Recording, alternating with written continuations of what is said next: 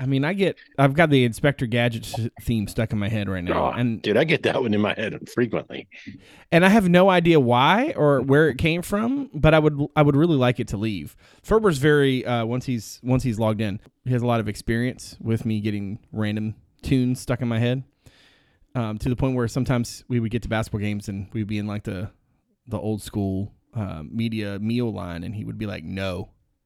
And I would be like, what? And he would be like, no. No. Oh, sorry. Didn't even realize I was like humming or whatever. No. Knock it off, rookie.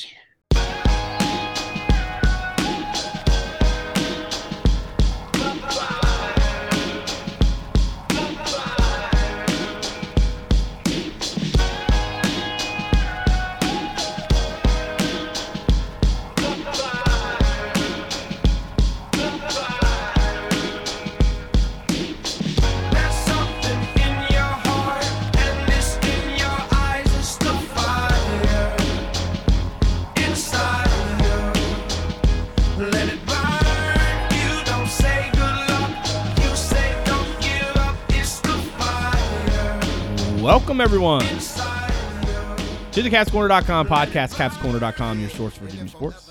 I am Brad Franklin, publisher of CavsCorner.com, coming to you live from the place where Franklin State's in the west end of Richmond, where it is Wednesday, May the 17th. The other day, I don't know how Dave stumbled on to these old episodes, which are like not just like old, but they're so far old that like they're not even on a server anywhere, because Rivals has gone through so many different technology upgrades that the old stuff just got lost. Anyway, at the time we were talking realignment stuff, and here we are once again in the year of our Lord 2023, about to do a little bit on realignment. And if that's not your jam, I'm very sorry, but we're gonna have some laughs about it. Before we get started, let's go around and introduce everybody. First, the aforementioned board moderator du jour himself, David Spence, is on the show from Fishersville. How's it going, my friend? Great. I'm taking a break from listening to those episodes to record another one. Big shout out to Pops for having those on his server. I think all the way back to episode 6, which is crazy. We were just wee little lads back then. Who Divs on the board at Who Divs on Twitter. I don't believe I was ever little. I was young.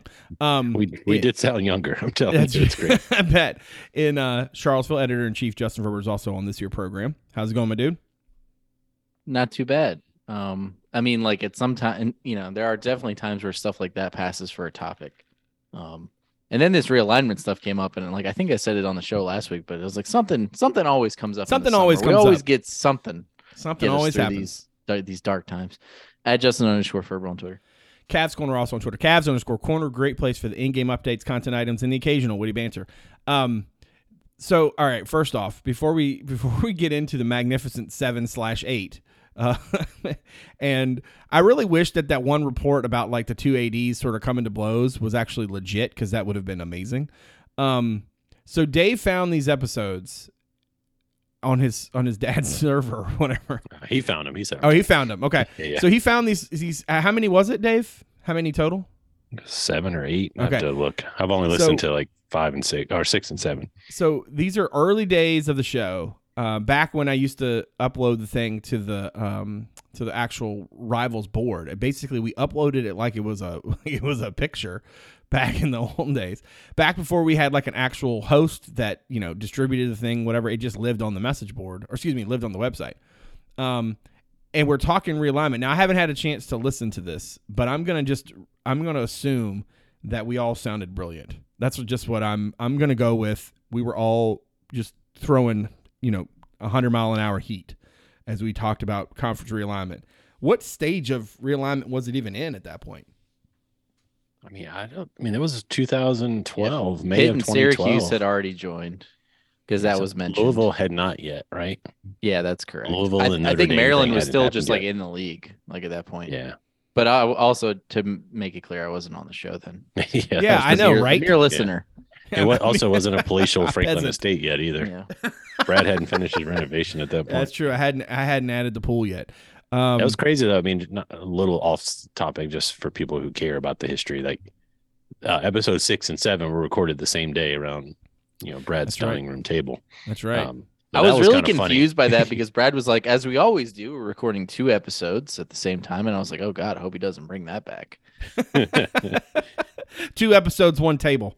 That's that I can't even all right, I don't know what this says about me, but I have recollection of like setting everything up. I have no idea about like I bet you if I listened to it, it would be like Bizarro World, because I'm like I don't have any recollection of saying any of these words. I'm so glad it was realignment, but before you guys got to that, there was like some recruiting stuff, and it was just hilarious listening to like there's no way to sound smart Corwin 8 Cutler. years later. Like there just isn't. Oh man, Is adding Corwin Cutler to the quarterback room with the other 7 a good move for Virginia?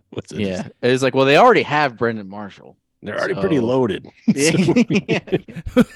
And then it's like, well, hopefully Philip Sims like if he takes the red shirt, then he has like 2 more years. Oh God, Philip Sims. It was a whole thing. But keep in mind, like this was this spring before like the Blanding Andrew Brown class. Yeah, and that came up. And that came up at the end. And then I really enjoyed Brad saying, man, if they could pair Cat Barber with Matthew Thomas, like, man. Like, I mean, actually, they would have been. That would have worked. Probably. This suddenly explains why you randomly sent the link to Matt Thomas's Iowa State bio the other day. Oh man, those were. I the legit days. did not remember him at all. Like just as a recruit that UVA was after, and I was like, whoa. And then Dave was like, yeah, well, I mean, they have Taylor Barnett already, so I mean, like they're doing all right. This is a good. This is a good lesson to everybody out there. Like. Yeah. Some of the names that you hear on the periphery, and then some names that actually become part of things, even though they were like on the periphery, probably won't be as big a deal, right? Like, because, I mean, that's just sort of the nature of recruiting. But it is funny to look back on, like, I mean, some of the like we used to do this gag like among the 3 of us where like we would randomly be like, what is Hippolito Corcoran doing today? Like these random names from like recruitments past. You do this long enough and you have a pretty lengthy list of just random names that you could just throw at people. Man, that is really far back there. That just shows like when I joke about how we're the longest running podcast in the ACC. That's a nice illustration right there. We're just wondering if Brendan Marshall's going to be the guy.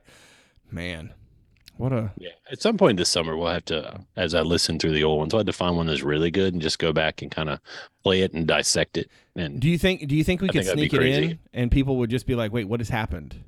Yeah, I'll let you know. I mean, based on the first 2 I listened to, I think people will listen just to hear it again. It's crazy. Me and Dave and Walt used to record around my table, and like I still remember like all the gear and whatnot. I still use the same mic stand that we bought like way back when. But we had like a soundboard. I mean, we really went into it early on, and we had no idea what we were doing. But I bet you it doesn't sound too bad. The quality's good. There were things being like there was just too much football optimism for that time. I mean, they were coming off the Orange Bowl or the Chick-fil-A Bowl, but you guys didn't know what was coming. So I wish it kind of reminded me of like in Shawshank when Morgan Freeman gets paroled at the end and he's like, I want to go back and talk to him and tell him that stupid kid, he did that thing or whatever. Like that's how I felt. I was like, I wish I could go back and tell them what's about to happen. I wish you could. BCS is dead, Justin. And football hadn't really, exactly. That was in there. And football or basketball hadn't really taken off yet. I mean, I think everybody was like pretty pleased with where the program was because I think they had just made the tournament. But like, this was like a couple years. This is pre Joe Harris, pre 2014. All that. So I don't think basketball was on our minds when we started the podcast. Like it was started to talk about football recruiting. Yeah, it was specifically football. Hey, football is about to blast off, and let's try to get on the front edge. And thank God for Tony Bennett. Yeah, right. Tony Bennett rescued us from our football delusions of grandeur. I'm pretty sure until Bronco that Philip Sims was the only like emergency podcast we had done. Right. Yeah. Am I right about that? Yeah, I wasn't on that one, but Walt did one. Just for the record, that cursed broadcast. God. But in reality, like the podcast started before the ACC, as it currently is, existed. Yeah, that's true. Our podcast is older than the current ACC. Which by next week, it might not exist as it is. That's a perfect segue because, listen, if you haven't been plugged into this, we're going to do our best to sort of. I wasn't. I mean, I kind of caught up, but I was on vacation. So I was like, what is going on here? Magnificent Seven. What the hell is this? So Ferber will not be our go-to source on no, this. I catch me up because I was like, what the hell is going on? So basically, 7 ACC schools and also maybe Louisville. So I like Magnificent 7/8. That just feels perfect. That feels very #GoACC to me. Essentially have been in cahoots for a while to look at the possibility of potentially. Do you hear all those qualifiers? The possibility of potentially. That's like Connor Roy. That was very Connor Roy. From what we can tell, as far as we know. From what we can tell, as far as we know, from what we have learned. Yeah. But basically the idea being that these schools have sort of looked at a variety of different options for ways to sort of get out of the grant of rights. I don't know necessarily that those schools would do anything together once they sort of broke out of prison, so to speak. But it certainly does feel like that there are a lot of schools that are getting a little antsy. Now, I know that a different revenue model seems to be coming out of Amelia Island and the ACC meetings. Real quick, if you're listening to this, for those who maybe aren't like fully aware, like these meetings happen every year. So this was not something called specifically because of realignment or the Magnificent 7/8. This is a thing that happens, okay?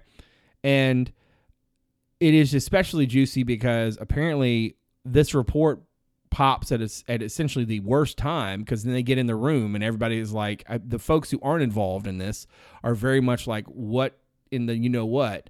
And the other side essentially, I mean, I got to be honest. I don't know if you guys read Teal's story with Whit Babcock from Tech, but man, I mean, he was like, look, it's probably not the best thing and it probably does hurt some people's feelings, but yeah, we've been talking, we're trying to, I mean, like he really sort of put it out there, which as somebody who cares about UVA and what happens with UVA, I got to be honest, man, I don't want to see the ACC crumble. Like it is not something that like I think is a good thing, nor is it something that I think is like, I don't know, desired, but I would much rather the UVA be aggressive and try to figure out, because I mean, the athletic department is too good to sort of just watch as college sports sort of leaves it behind, and if you start to look at the numbers of the payouts and sort of the revenue that schools in the Big 10 and the SEC are getting versus those from the Pac, are they 10 or 12 these days?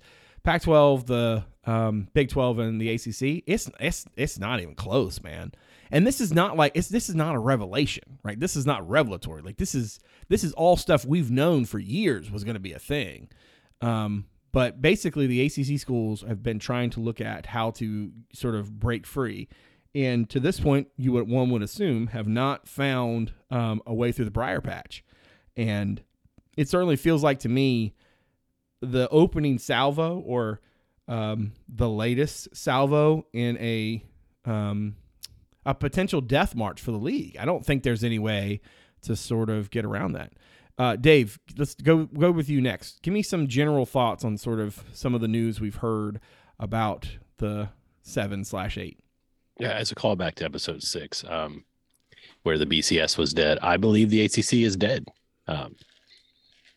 I just don't see any way. And now, maybe I should preface that the ACC as currently configured is dead. All right, cool. We'll listen to this in 8 years and see what happens. Yeah, that's what I mean. Put this in the time in the time vault, and we'll revisit. Yeah. I don't know what the time frame is on it, but look, I mean, these ADs aren't stupid. The grant rights is very hard to get out of. I spent 30 minutes reading it today. Just it's only 4 or 5 pages, but it's a whole lot of legalese. It sounds pretty binding. But yeah, I just at some point, if you're not able to, there's no benefit for the news about the Magnificent Seven to get out. So it got out because people wanted to get it out. They wanted to get out to kind of let people know things are brewing. And then when they concluded today, it sounded like, oh, things are better. They're moving to a new revenue model. Maybe everyone's pretty happy. And then as soon as the ADs get home, you start hearing trickles, but we're going to keep pursuing. We're going to keep doing this. It reminds me a lot of all the other conferences that the Big East before it broke up, and the ACC before the initial expansion. It's kind of this, you get some smoke and then they put it out. And then 2 or 3 days later, you got a 4-alarm fire. So it just screams of something bad. And, it's not, you mentioned the revenue disparity. It hasn't happened yet. They're getting more now, but the amount more they're getting in the next 2 or 3 years starts to become laughable. And, you add the NIL component to this, it makes puts these teams in a desperate situation, all the ACC members. So I think there's got to be some kind of resolution fast. I'm not a lawyer. So I'm not breaking news. Yeah.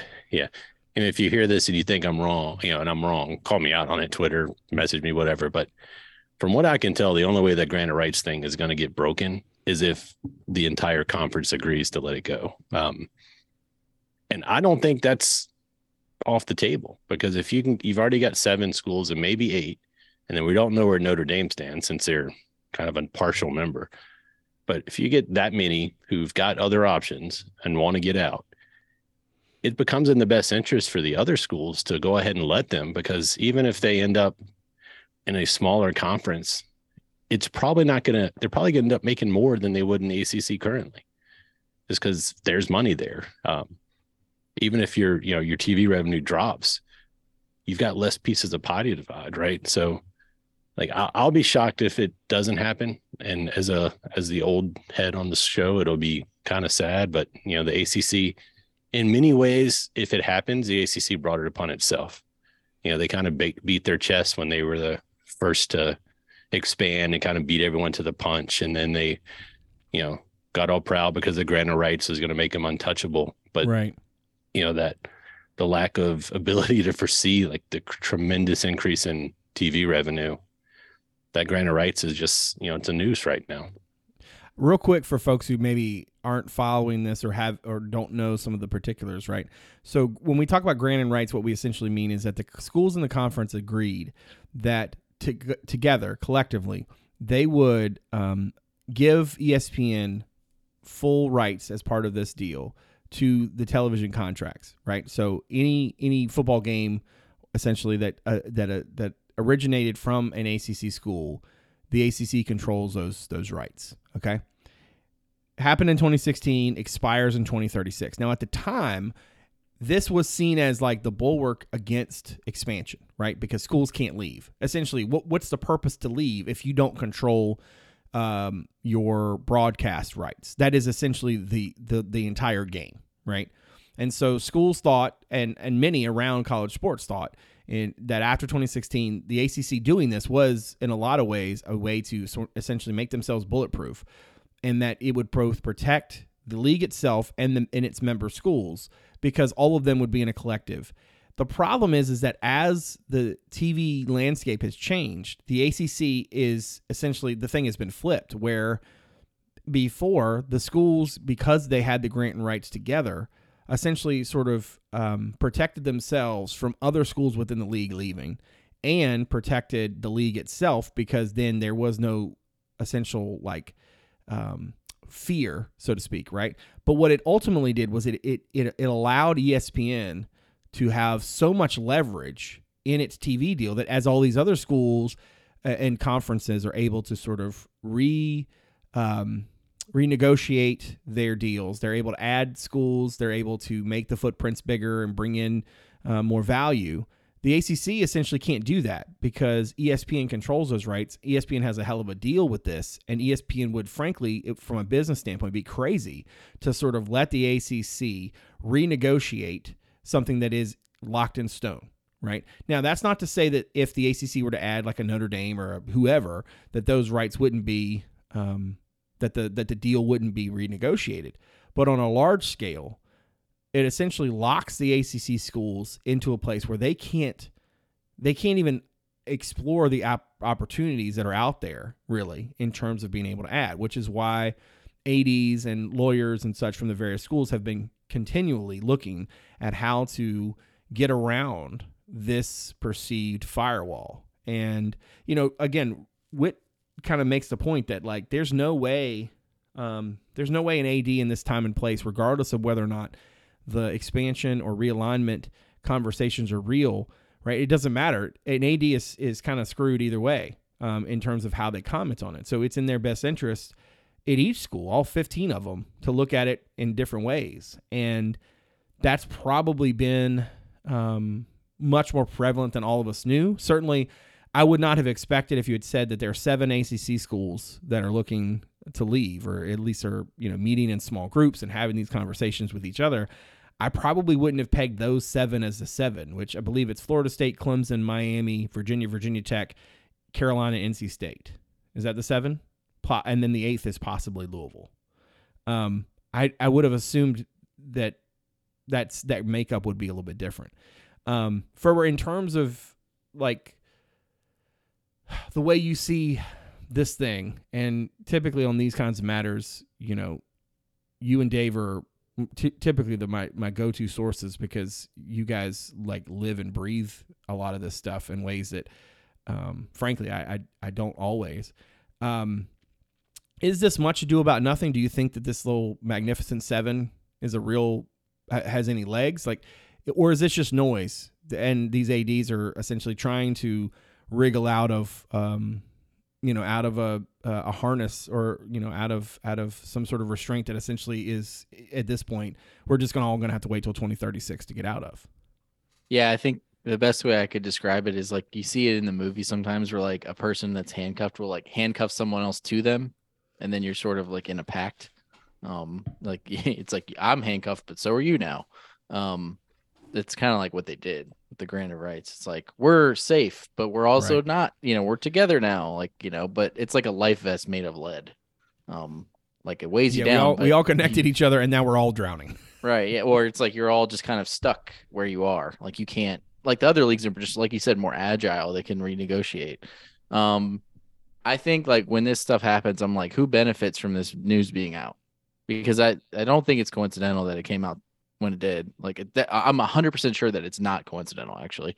It came out while they were meeting for a reason, or like when they were about to meet for a reason. And this is when this stuff always comes out, is when there's like meetings between the ADs or whatever, because there's a reason. Somebody's trying to get something. Well, who's trying to get something that would want this out? The answer is the ADs that want to renegotiate the deal to make it based on on-field success, like unequal revenue share. Right, yeah. Because what they're trying to do is scare the smaller teams in the conference into voting for that. Right. Because it's like, oh, crap, we either do this or maybe they get out of it. Right. And if we don't, or more, maybe more succinctly, if we don't do this, they're going to continue to press to get out of it. Right. They're going to keep trying to leave. Right. They'll do what they're already being clandestine and meeting behind our back. So like they're going to continue to try to do that unless we give them the carrot, which is unequal revenue sharing. Right. So like the ADs at like Clemson and Florida State are probably the ones that got this out, if I had to guess. Yeah. Or maybe one of the other schools, but I think it came from their side, not the other side. Right. And I think like when you look at this, I think it makes sense to do the due diligence to try to see if you can get out of the grant rights. Because like you never know what's going to happen. Like if the Big Ten comes to UVA tomorrow and is like, hey, we have a spot for you, you're like, all right, well, we don't think we can get out of it. And then like Florida State's like, screw it, we're leaving. Like then maybe you need to figure out how you get out of it, because like then the dominoes have started to fall. It does kind of feel like it kind of feels like we're waiting for like one, maverick, whoever, to just throw caution to the wind, and then the whole thing be like, all right, cool, see you in court or whatever. But I mean, like I think there's too much downside for that at this point. Yeah. Just because like I think like we've seen other grant of rights in other leagues, nobody's been able to break it. Nobody's even tried.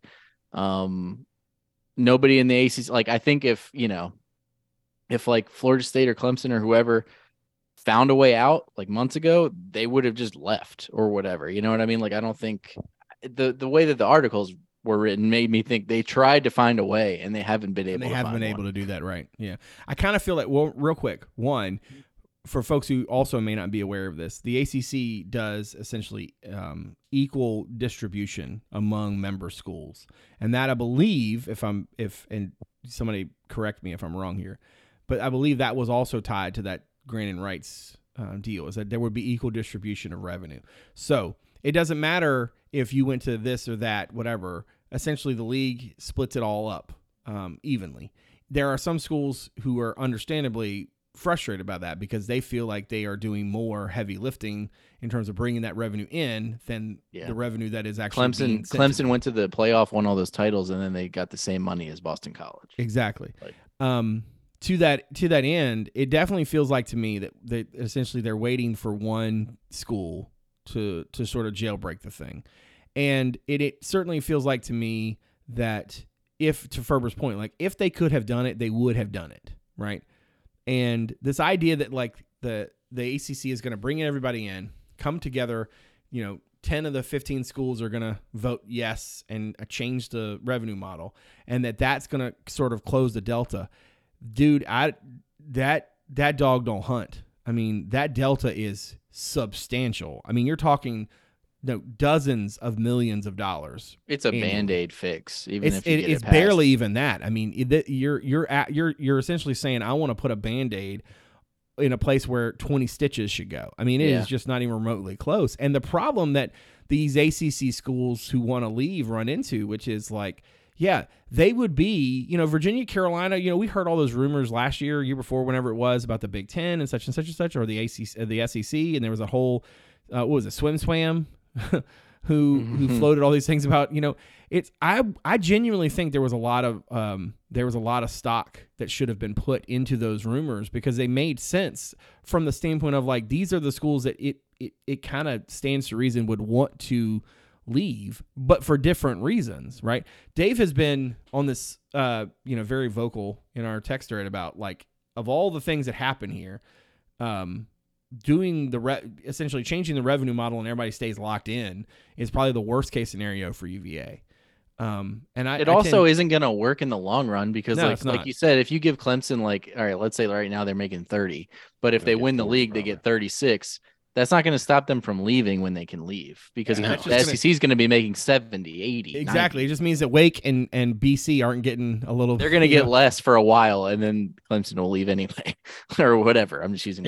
Only thing it does is when bowl selection comes around, it makes it a lot more interesting. You're like, I don't want to go to that bowl. It pays $2 million less. But it's just a Band-Aid because I think I saw one. It's the years Clemson won the ACC title, and then made the playoffs, and then made the championship, they would have gotten like 10 million more than what had been divided up.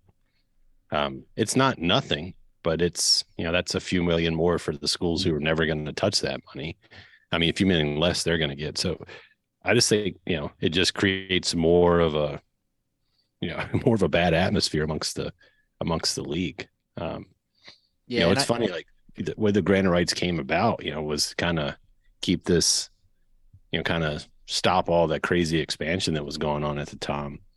But now the way the ACC can combat what's going on is to expand themselves, but they can't do it because the grant of rights says, hey, if you're going to join us, you got to sign this freaking terrible document.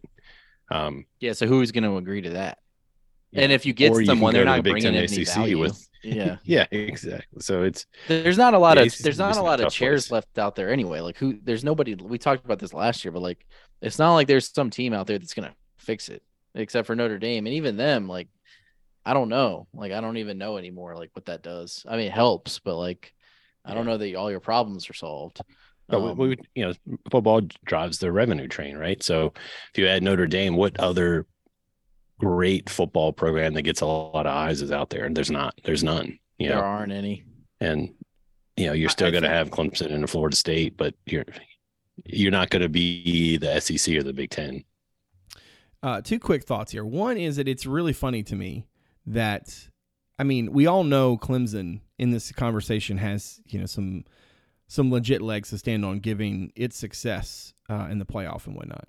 But it is funny to me to hear Florida State talking up, this revenue situation, which, granted, I understand that, the Noles have a significant following. I understand that despite their on-the-field issues and lack of success of late, they still demand a significant sort of fan following and such, okay? However, they have been you could argue, extremely underwhelming in the however many years. And one of the reasons the ACC is where it is because the teams that were supposed to be the best of the best, right? The teams that were supposed to be the ones that carried, the football piece of things, the Florida States, the Miamis, and, to a lesser extent, I think the Virginia Techs, have just not been that good. They've been in disarray. Look how many coaches from those three programs have been installed and then sent on their way, right? Think about sort of where things were. I mean, think about that episode we were talking about earlier. We were joking about sort of like how long it's been and stuff. So many of these topics are on the table because schools like Florida State and Miami did not deliver. They frankly just did not deliver. We're lucky as a league that Clemson did, because otherwise, think about the lack of football success. To the point where, like, one of the ACC's divisions, and understandably, admittedly, Virginia is a part of that, but one of the ACC's divisions was literally the biggest laughingstock in all of college football. It was like a whole thing. It was like let's watch over here to see what the weirdos are up to, right?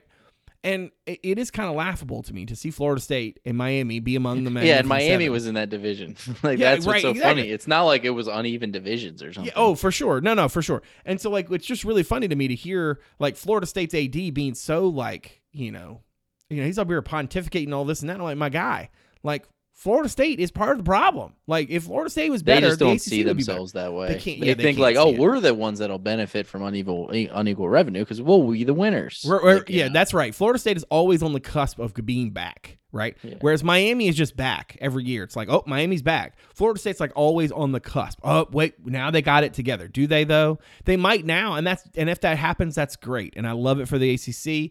I love it for people who love Florida State. But at the end of the day, man, if you look back over the recent history, one of the reasons why the league is where it is because the league has not been very good. Outside of Clemson, the league has not been good. I know that there have been a handful of other teams who had their moments, but that ain't the same thing. Yeah. You got to think about the history of the Granite Rights too. I think it gets overlooked. To go with to speak to what you're talking about, so the original one was signed in 2013. And that was going to go through 2027, which if you sat here right now and it ended in 4 years, I think everyone would be perfectly happy with that, But in 2016, the ACC renegotiated with ESPN and signed a 20-year deal and extended the Granite Rights 20 years. Do the math. That's before Clemson started really, really becoming. They think 2016 might have been their first title. Florida State, honestly, was closer to. Yeah, Florida State had won in 2013 or something like that. Yeah, so I mean, the ACC was better the 3 or 4 years after they signed it, when Clemson was kind of at their peak. But, to 2036, that's like 13 years from now. It's unimaginable that the ACC can stay in this as it is. I agree. But it's just a lot of bad decisions that, I think if anything, if I'm a AD now, if I'm a school president, I don't care what happens 10 years down the road. I want to sign 5-year deals because you need to be more mobile. Something's going to happen, right? Like this $7 billion a year contract or whatever the Big Ten has with Fox and them. I mean, if the way this is going, it's going to blow up, right? At some point, one of these networks isn't going to be able to pay the bill, and it's going to get divided up amongst a bunch of different networks, and these schools are going to take a cut. Yeah. So that's the problem. Like, people getting the money now, going to build all these facilities and everything else you see. But I think we all know it's going to fall. The problem is there's going to be a lot of schools that don't survive until that happens. Yeah. I think the end game, you talked about the ACC dying. I don't know that it officially will die. Like, I think what we know it as now will eventually, because I think it'll get absorbed like the other conferences into some sort of other power structure. Right. Where it's like they'll all negotiate together for some TV deal, and it won't be equal distribution because the SEC and the Big Ten would have no reason to do that. Have you guys seen the talk about like splitting the ACC into like the smaller group would just go back and form like a smaller conference? I mean, like the original freaking ACC, is that what you do? I think that there's still some sort of like semblance of a conference, but like, I mean, obviously, like we saw what happened with some of these other leagues, like the Big East had football and they just completely disappeared, but they were constituted kind of differently. They had all these like basketball only members. And they were able to kind of pivot in that way. I think the ACC, the end game is you probably lose your more valuable football brands and you just sort of get relegated to like a second tier. Yeah. I mean, and to be honest with you, they already are. They already Like, are. That's fair. They need to, and that's what's so funny about going back to that podcast you guys were talking about. Like, nobody was really wrong, but you guys were like, if they don't like make some changes, ACC is not going to be on the level with these other leagues. Hashtag like, we were right. like that's exactly what happened. Well, and the other thing too, like that's worth I think a part of this conversation is like these, you know, to I think it was Dave's point, like these TV deals. Have you guys paid any attention lately to the way media has been going? I don't mean you guys specifically. I mean just generally, right? Like you've got Disney making cuts. You've got a lot of different places making cuts, and a lot of it comes down to the traditional sort of way, not just that like things have always run, but the way we've thought of these things. Like live sports tended to be the one thing that media companies thought would essentially have a firewall, for, you know, to borrow that phrase from earlier, right? A firewall against the cord cutters, because live sports is the thing that most people will just not give up on, right? They'll watch the show a week later, or they'll binge it in 3 months, right? But live sports, they sort of need to watch live, right? Well, if you look around the sort of landscape right now, I mean, does anybody really think that is still bulletproof? Does anybody really think that these media companies are going to be able to deliver on the promises of this revenue, considering the fact that, like, I don't think anybody really understands sort of what the future of this really is. I know that there are a lot of people out there like us who will, you know, no matter what channel our team is playing on, we'll watch it, right? And we understand that like ESPN or whoever needs content to put on its channels, right? But like, what happens if some of those channels sort of, I don't want to say like, that they completely go away, but what happens if they just decide to show something else instead? Look at what has happened to broadcast television, to even like prestige TV, right? And the way that sort of the cheaper content that they can put out there is what goes out there. People are just not, their watching habits aren't the same. What these games and these audiences are, what these games and these broadcasters are sort of fighting for in terms of audiences is just not, there's just too much out there for audiences to decide what to do with. I keep thinking that one of the pieces of this story that has not necessarily fully calcified is what the future actually looks like compared to what the future of these deals is sort of structured as. Because these deals rely on people continuing to watch these games. And listen, I'm not saying that, you know, Michigan and Ohio State aren't going to draw eyeballs. I'm just saying that, like, do we really think that we're going to be able to completely trust that people are going to continue to watch Rutgers and Maryland, and that those people and whatever those eyeballs are going to be able to actually deliver in terms of the revenue? I mean, I think we all think these things are sort of dyed in the wool and they're going to be there forever. But I mean, frankly, I just don't know. I just really don't know. Viewership. And that was it almost seems like that was Swafford's like gamble. I don't think this is what he was thinking necessarily, but kind of makes sense if you're like, well, he made a defensive move. Like, granted, right, and the leagues agreed, or the schools agreed to it. I mean, they didn't have to say yes. I think they knew at the time it was a defensive. It was a defensive move. It was a move of like, nobody trusts anybody, so let's just all walk into the ocean together. And everybody was like, okay, like, I don't trust Florida State, and Florida State's like, I don't trust Clemson, and they're like, okay, well, let's just kind of like handcuff each other. And I get it, but at the same time, like the 20-year thing, it's like, do you not think that whoever was in charge of this didn't see the money that was coming? Like, they didn't understand like the gap that was coming, because they would never have done it. It doesn't make sense. Like, they basically agreed to, you know, it would be like if Bud Light was like, all right, we'll sell you a case of beer at $9.99 in like 1995 for the next 20 years, but they didn't understand how like inflation works. And like, you know, in $2010, it's like $9.99 isn't as much, you know, and it's like they missed that. And one move that right back to $9.99. right, yeah, That's the way yeah, the yeah, world well, works. yeah.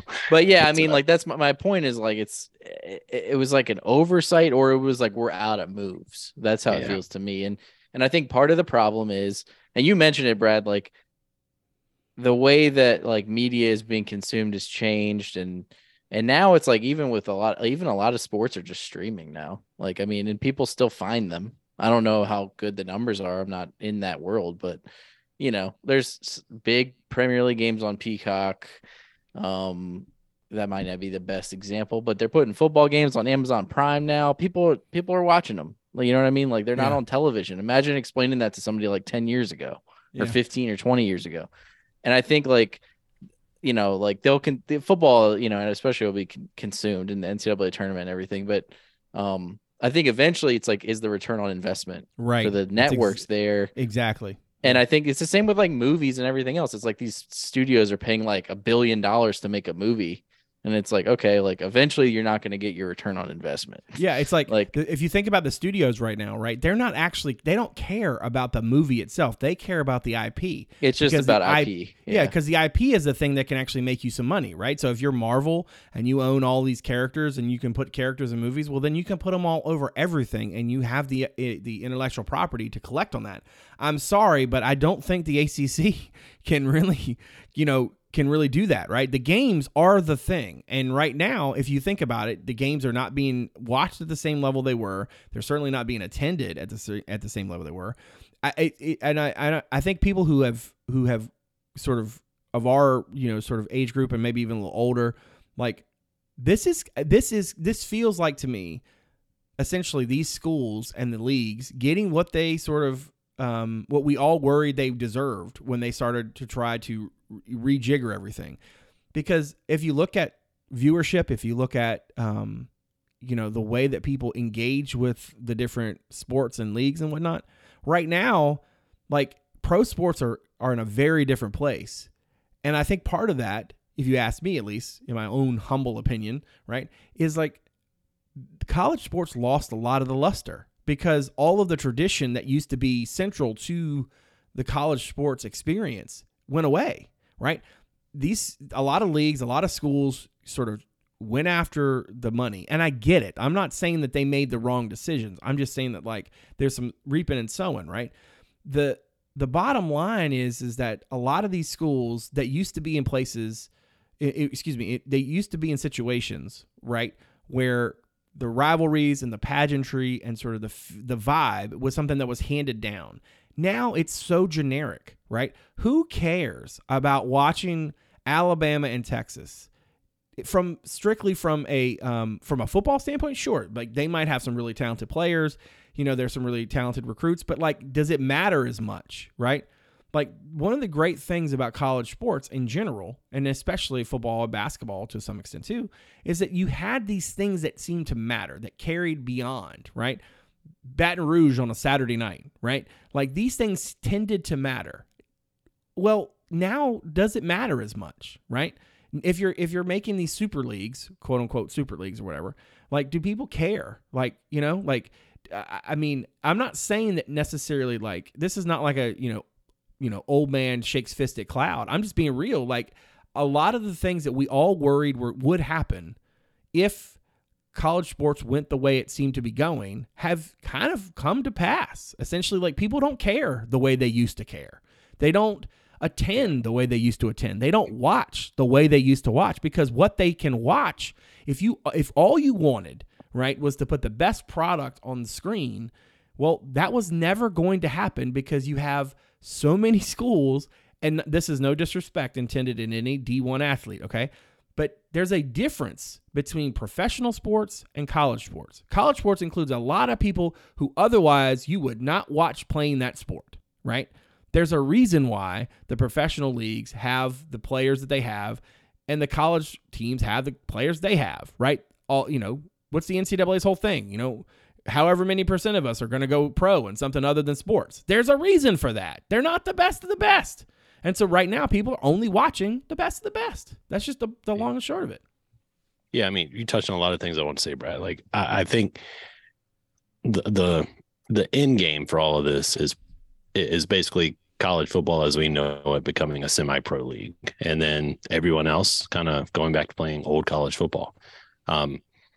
Because I think right now so many people talk about TV eyes, and everything you see is the TV ratings, and great, that's what decisions are being made on. But I think what's lost in that discussion is, why are those TV ratings so high? And it's because, like, you know, I went to UVA games with my uncle, and I take my kids and they're going to go. But if people stop attending, like, people say attendance in the stadium doesn't matter. It does, because it creates a fan base who watches the game on TV, right? People are going to watch for players. That's why we watch the NFL. You know, most people, I'd say if you polled 50 people who watch the NFL, only a few of them have a team they're like diehard fans of. They just like the players. I don't think there's that like a lot of translates to parity, college. so like you can watch like any game and it's like, oh, this is all part of the larger thing. Whereas like college football, it's like, I don't really know what's going on in the Big 12. Like on a like Texas Tech's playing Baylor. Like, is this a good big game? Is this a game that matters at all? Like, I don't even know. Exactly. And it was the differentiator between college and NFL was in college football. You know, my friends who are big NFL guys would be like, oh, why don't you have it? Like, I'm a Bears fan, but I don't like, if the Bears lose. All right, next channel. You know, if Virginia lose, I need 24 hours, right? Different thing. Well, the argument for me has always been, well, I know these guys, you know, they came to Virginia. They've been here 5 years. They came to Virginia to be a player. They were here 4 or 5 years. They developed. I watched them grow. You know, they bled orange and blue. Well, that's just not the case anywhere anymore. So you got to get over that. Now you got to get over the whole, now they're chasing money. And I don't know how much of a stomach the average sports fan has for that over time. Right now, they're fine with it because the game's kind of at this peak. But that's going to get old quick. You know, when so-and-so, the quarterback here is a quarterback there. And, you know, that stuff's going to get old very fast. So I think ultimately all these TV deals are going to end up having to be renegotiated because the money's just not going to be there. You know, how many millions of people can watch a game if at 8:00 you got Alabama playing Texas on one network and you got Ohio State, Michigan on another, and you got this and that? Like, there's only so many eyes. So it's and again, what I said before, where do those eyes start? They start with that going to games with your parents and going to games with your family. You know, that's your team. You'll still have that because people want to still go to college, but you won't have it like you did in the past. So it'll be interesting to see where it goes. Like, I mean, maybe you're an AD, you say, you know what, we're just going to let this thing ride because let's just talk about where the Big Ten and the SEC are after this most recent expansion. You know, SEC's loaded with schools, but they've also got, you know, Vanderbilt and some other lesser schools. I think the Big Ten is the one that's in this position. I think about this all the time. Like, is Purdue worth anything? Is Northwestern worth anything? Like, well, Big Ten is probably a better example. They have a lot of them. They have like 5 of them. Minnesota. I mean, those are bigger. The thing that the Big Ten has going is those are bigger schools in bigger markets where it's like, you know, like there's a ton of people on the East Coast that went into Big Ten schools. And you know, so what happens then, you know, if that Big Ten, all of a sudden you got all these teams that are winning and these teams that don't. Before long, those big teams that are winning are going to say, why are we giving these guys so much? They're not doing anything. So it's a mess, man. It's kind of depressing. You know, it makes you miss like not being able to watch games on TV and having to go in person. And kind of the purity of what college football used to be overall. Like, it was always cheaters, but you know, the beauty of the SEC to me, you know, the reason it got so huge was, you know, if you're an SEC fan, you pretty much job to see your teammate play every game they played. Same with the ACC, original ACC for the most part. So the whole thing is changing. It does feel like it's built on a deck of cards, though. That said, I think if you've got a chance to kind of get a piece of that pie, well, that pie is huge, you need to do it. I don't think ADs can really have a plan not to. I don't think ADs and presidents can really be thinking like 30 years down the road because a lot of this is about self-preservation. Exactly. And it's like, you know, if we don't do anything in 30 years, I won't have a job because this job won't be here. Like, you know, it won't be the same. It does feel like there's a lack of adults in the room overall. Like, there's no one saying, you know, like, we're getting crazy with these numbers. Yeah, exactly. And it's not my call. It's your call. Good. You I know, mean, what are you going to do when, it's great to get this extra money, and every school wants it. But what are the schools going to do with this extra money? They're going to build extra stuff, right? And that stuff causes, maybe they add another program, another sport here or there. But for the most part, they're just going to use that money to build up their football facilities, and an arms race, if you will. And at some point, someone's just going to say enough. Yeah, I'm ready to say enough already, but you just can't do it and still stay relevant. Yeah. Real quick, I do Until want to mention many people agree. I do want to mention real quick that like we're not trying to we're not sitting here like romanticizing sort of the way it was. And we're not saying that like there can't be change and like how dare you, we want to go back to the original ACC.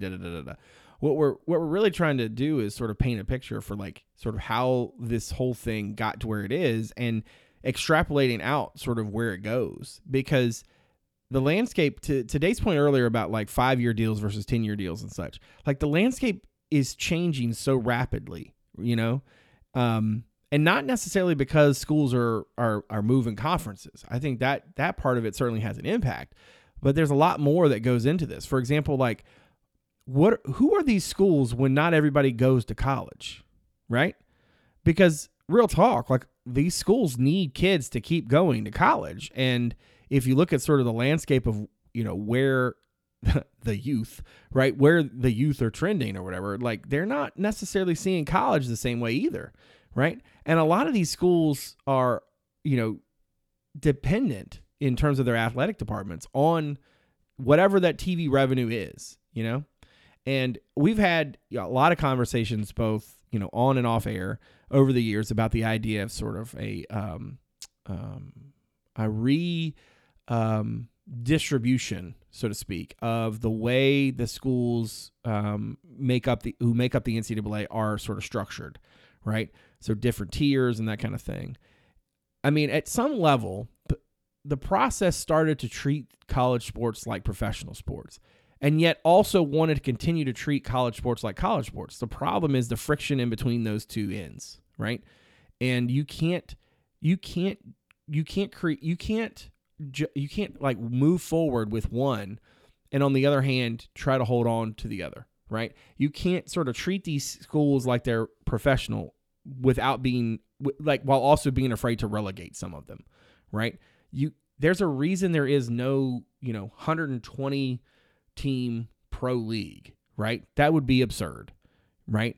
One, that's not ever going to happen. But then two, like that's sort of the way the NCAA tries to have it, right? The NCAA would love for people to think of all the member schools as being on the same playing field. Frankly, we've all known for a long time that they are simply not. And teams teams come and they go in terms of like the best this year, the best that year. But, we tend to have a good feel for like what the powerhouse programs are going to be, what the blue chip programs are going to be. In the name, image, and likeness sort of era, right, where you're able to offer kids money, right? This has the potential to rapidly change. I mean, like you look at like West Virginia pulled in recruits that like, frankly, West Virginia has like no business pulling in. How? Well, because like they were able to offer more NIL money. You look around the sort of landscape of college sports right now, and you have some schools who have essentially been for a long time have-nots who suddenly have. Well, how long are they going to be haves? How long are people going to be willing to spend a bunch of money for what, right? And I think that is the long and short of it. People spend money on pro sports because typically that money comes back, right? Look at the viewership numbers for the NBA playoffs. Look at the sort of the numbers for when these teams get sold. Like if you're in business with pro sports, typically that business is going to go well. Okay. That is not the way it is for college sports. And at some level, and again, we're trying real hard not to be preachy here, but at some level, like anybody who thinks otherwise, I mean, good luck to you, right? Like this is just not tenable. And there are a lot of schools, I think right now, if you think about sort of like, think about the number of people Wake Forest puts out every year, right? Think about what would happen to Wake Forest if Wake Forest wasn't part of a collective that brought in, a significant amount of money on a revenue stream like the ACC has, right? what would the athletic department even look like in Winston-Salem, right? They just don't have they would essentially they would not be where they are. Full stop. They just wouldn't. And there's not a lot of test cases yet of that. I mean, I guess you could say like a UConn, because they were like in a BCS game in the Big East and then ended up as an independent right in football. I mean, obviously their basketball program is fine anyway.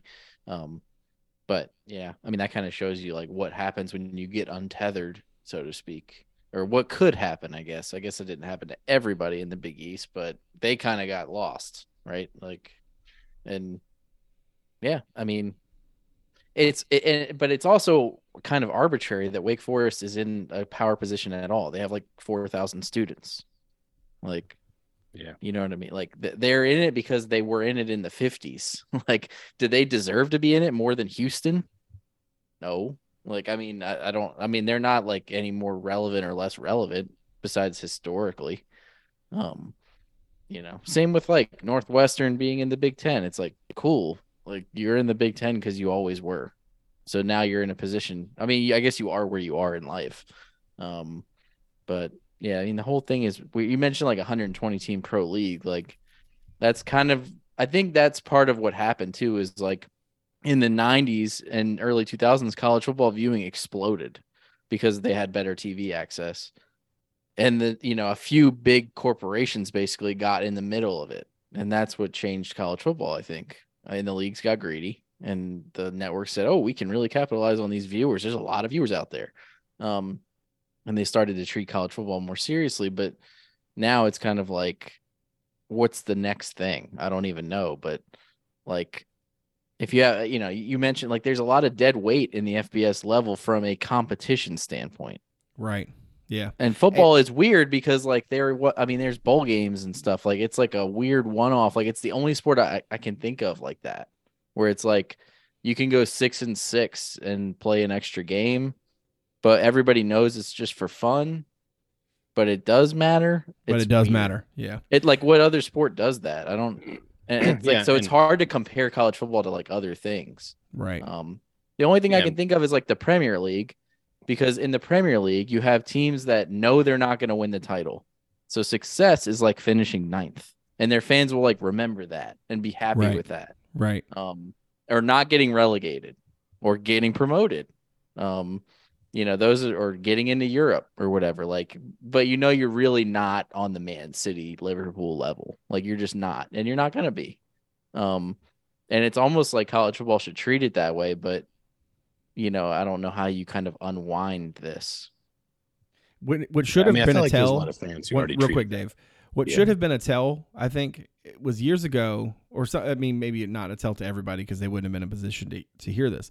But I've often said to people, like, high school recruits don't necessarily watch college football games, and they would be like, "What? Why? No, they need to, because that's how they check out the." No, let me tell you what. Kids who play football on Friday nights, you know what they're doing on Saturdays when they're not like taking visits or whatever? They're not watching football, right? These are the potential viewers who have literally the most invested, right? Unless you're talking about some, person who has a business that has, NIL money dumped in somebody and needs them to score touchdowns, so their ads will be more, whatever.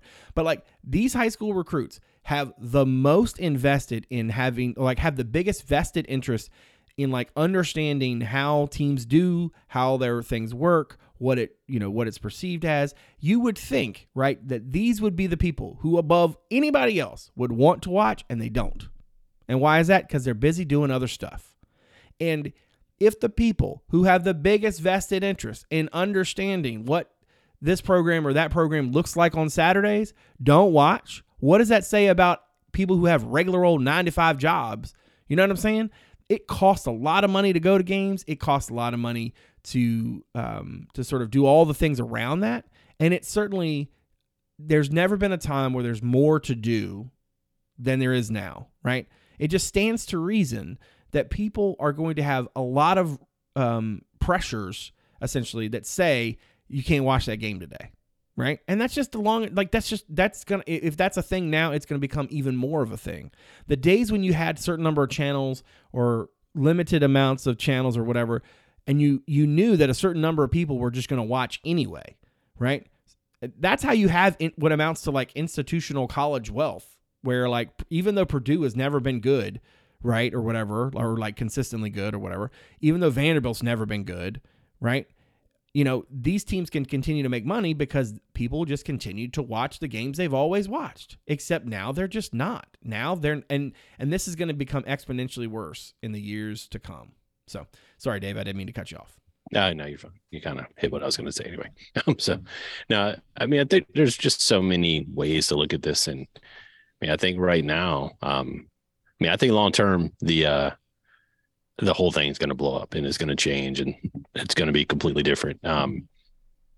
You just look at little factors like, I mean, the downside to all this talk coming out is you've already got this perception. If you've got fans on the fence because of NIL and because you see recruits leaving and all this transferring and like, hey, you can't win if you don't have money.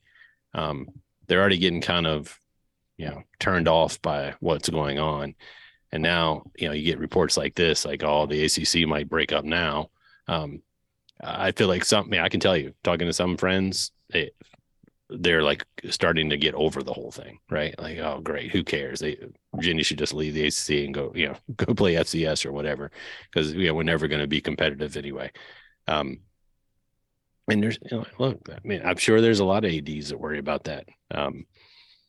But yeah, I mean, you said we weren't going to get all sentimental. I mean, I am sentimental. I do miss the way it was.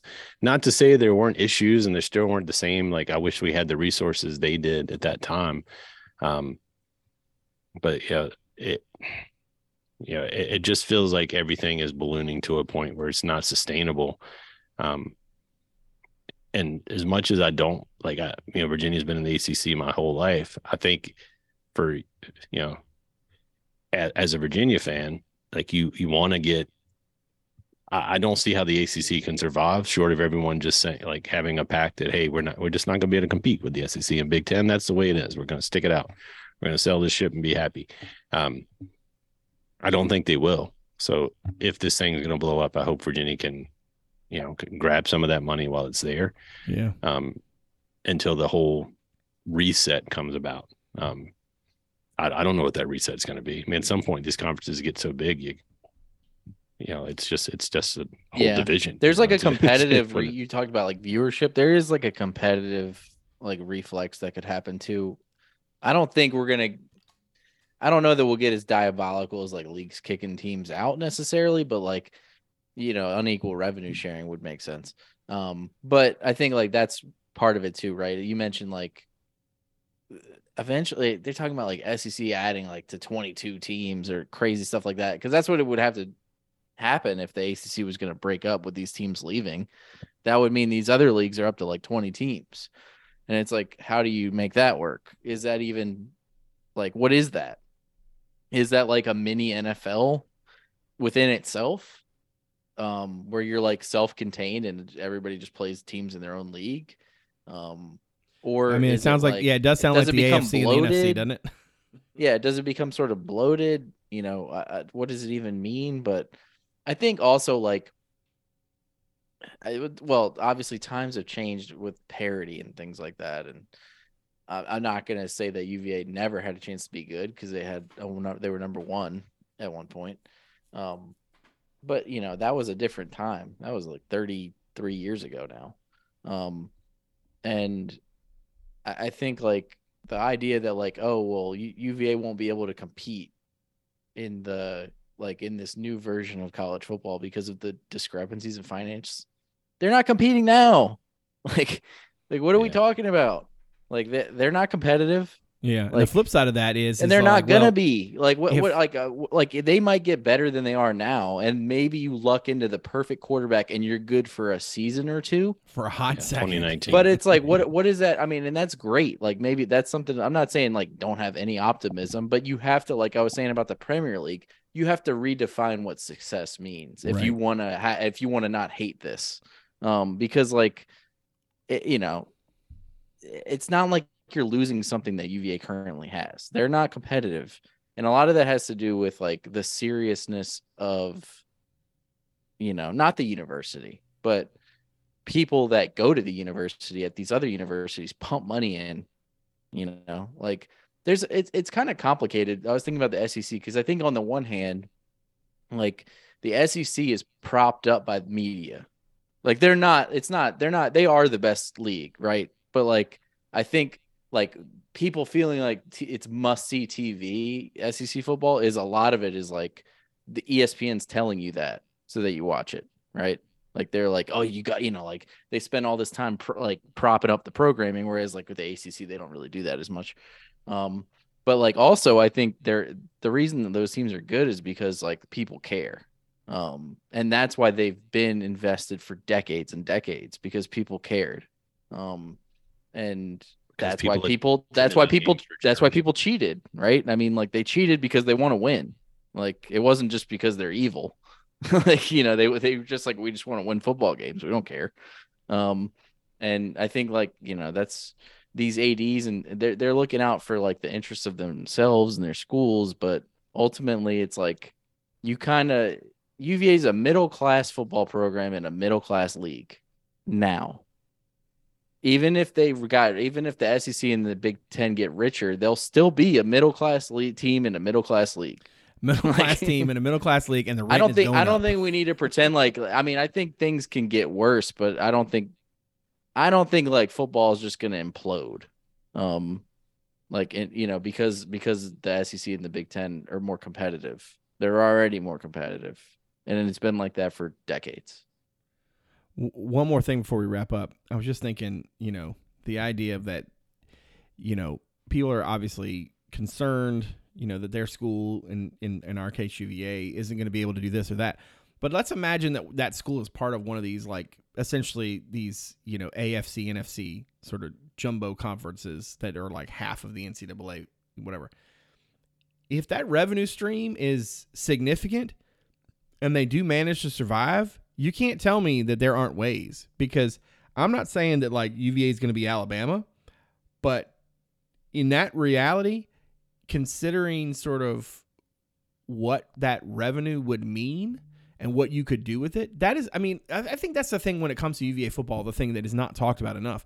The McHugh Center sat there for so long for a reason, right? Mm-hmm.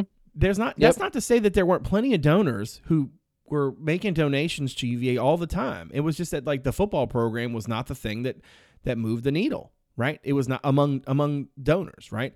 There were obviously plenty of donors who gave to be able to, have the parking passes and seats and such, and there was obviously some coming in. I'm not trying to make it out like they didn't, but like there was not like big ticket money, right? That big ticket money went elsewhere in the athletic department and in the university community, right? If you're talking about revenue that comes in from the outside, that, let's say UVA leaves the ACC as part of this new collective SEC, which is essentially now half of the college football farm league for the NFL, right? You become like less dependent on the donors. Yeah, you do, right? And so there's a lot of room there. So if that, I mean, like ultimately, like if they turn UVA into a school that amounts to the Richmond Braves, right? And you've got all this talent that's coming through these schools that's going to play, maybe go to the next level or whatever. There's still going to be way too many dudes, so they're not all of them are going to be pros, but you still, that revenue matters. It matters a lot. And I'm not saying that like UVA is essentially going to be like running the SEC. I'm not dumb, but I'm just saying that like from a revenue standpoint, $50 million difference or whatever it might be between what UVA is currently getting and what UVA could get conceivably in something like that. That's a substantial chunk of change. And quite frankly, to my whole tirade earlier about like media rights and people viewership and stuff, if all of a sudden you change college football to have it sort of be like a semi-pro league, and now you're able to sort of like have the better colleges and you're not worried about trying to put, teams that aren't pulling in that revenue on TV and such, that does change the calculus some. And I understand that like a lot of us, there's a purist in us that wants, and I get it because I'm right there with you. Having said that, if this is the reality, that there's a lot that would have to play out before we even get to a place where we could make any sort of like call on how it all looks. But you guys got anything else before we wrap up? Yeah, I'll try to put a bow on this for the listener. Go ahead. And you guys can disagree with me if you want. I think we're at a point where I think if you're a fan and you saw what came out of those ACC meetings, my takeaway, and I think you guys are on the same page, is there's some brewing. And I don't know if that means 6 months or 2 years, but there's something brewing, and the ACC is going to change radically one way or the other. And ultimately, I think, if you're a Virginia fan, you want their football program to be relevant. You need to hope when that happens, Virginia, and I think Virginia's in a good place. They're a sought after institution just because of what they are as a whole. They'll probably, if the ACC does split, they're able to get out of the grant of rights. Virginia will most likely end up in the Big Ten, maybe the SEC, but they're not going to get left by the wayside just because neither one of those two conferences are in our state, and Virginia's the flagship. Whether Tech comes along or not, we'll see. So short term, if something happens, I think Virginia's going to place. If it doesn't happen, or even if Virginia ends up in a good place, I think 20, 25 years from now, Virginia's probably in the same place if nothing happens as if they move, because I think there's a big bubble that's going to burst here. And I don't think Virginia in any way, just because of the size of the school, is going to be in a position to be an Alabama or a Texas or an Ohio State or Penn State, a school that could, still going to survive football-wise if that big money bubble bursts, just because they will never have the alumni base to support. We didn't have it then, we won't have it now. So long story short, I think the interesting part is what happens in the next 15 or 20 years. But I think 20 years from now, you're probably in the same place regardless. Well, let's squirrel some of these episodes away. No, I'm here.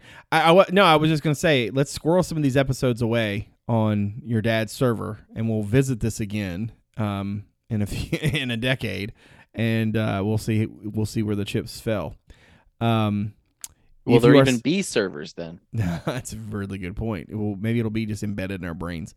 If you're somebody out there who found the podcast through the website, thank you very much for giving us a listen. If you don't mind, look us up on Apple Podcasts, Stitcher, Spotify, Overcast, or wherever it is that you get your shows. And if you're so inclined to give us a rating or review, we appreciate it. Now, if you're somebody out there has found the pod, has not given us a look at the website yet, you can check us out at CavsCorner.com. Houston put together this really good primer for 2024 that I think was, I almost said 2022, which would be really funny, which I think was really good. I think he did a great job with that. We're going to keep rolling out these sort of off-season sort of stories. I like the one Ferber did the other day with the sort of returning players and the breakout candidates. So anyway, give us a look at the website, CavsCorner.com. I want to thank My Perfect Franchise for their support of the website and of the show. Andy and his folks do a great job. If you're somebody out there who would like to get a new start, would like to get involved in something different, if you're somebody in corporate America, you kind of hate it, or even mildly dislike it. There's lots of different avenues out there and lots of different opportunities. Give Andy a call. It's what he does, and he loves to do it. You can visit myperfectfranchise.net for more information on how you can find freedom in your next venture and discover the perfect franchise for you. I want to thank everybody out there for supporting the show, and of course, I want to thank Dave and Ferber for being graciously their time. As always, I very much appreciate all that they do. So, for David Spence and Justin Ferber, I'm Brad Franklin, publisher of CavsCorner.com. Thanks for coming out. See you soon.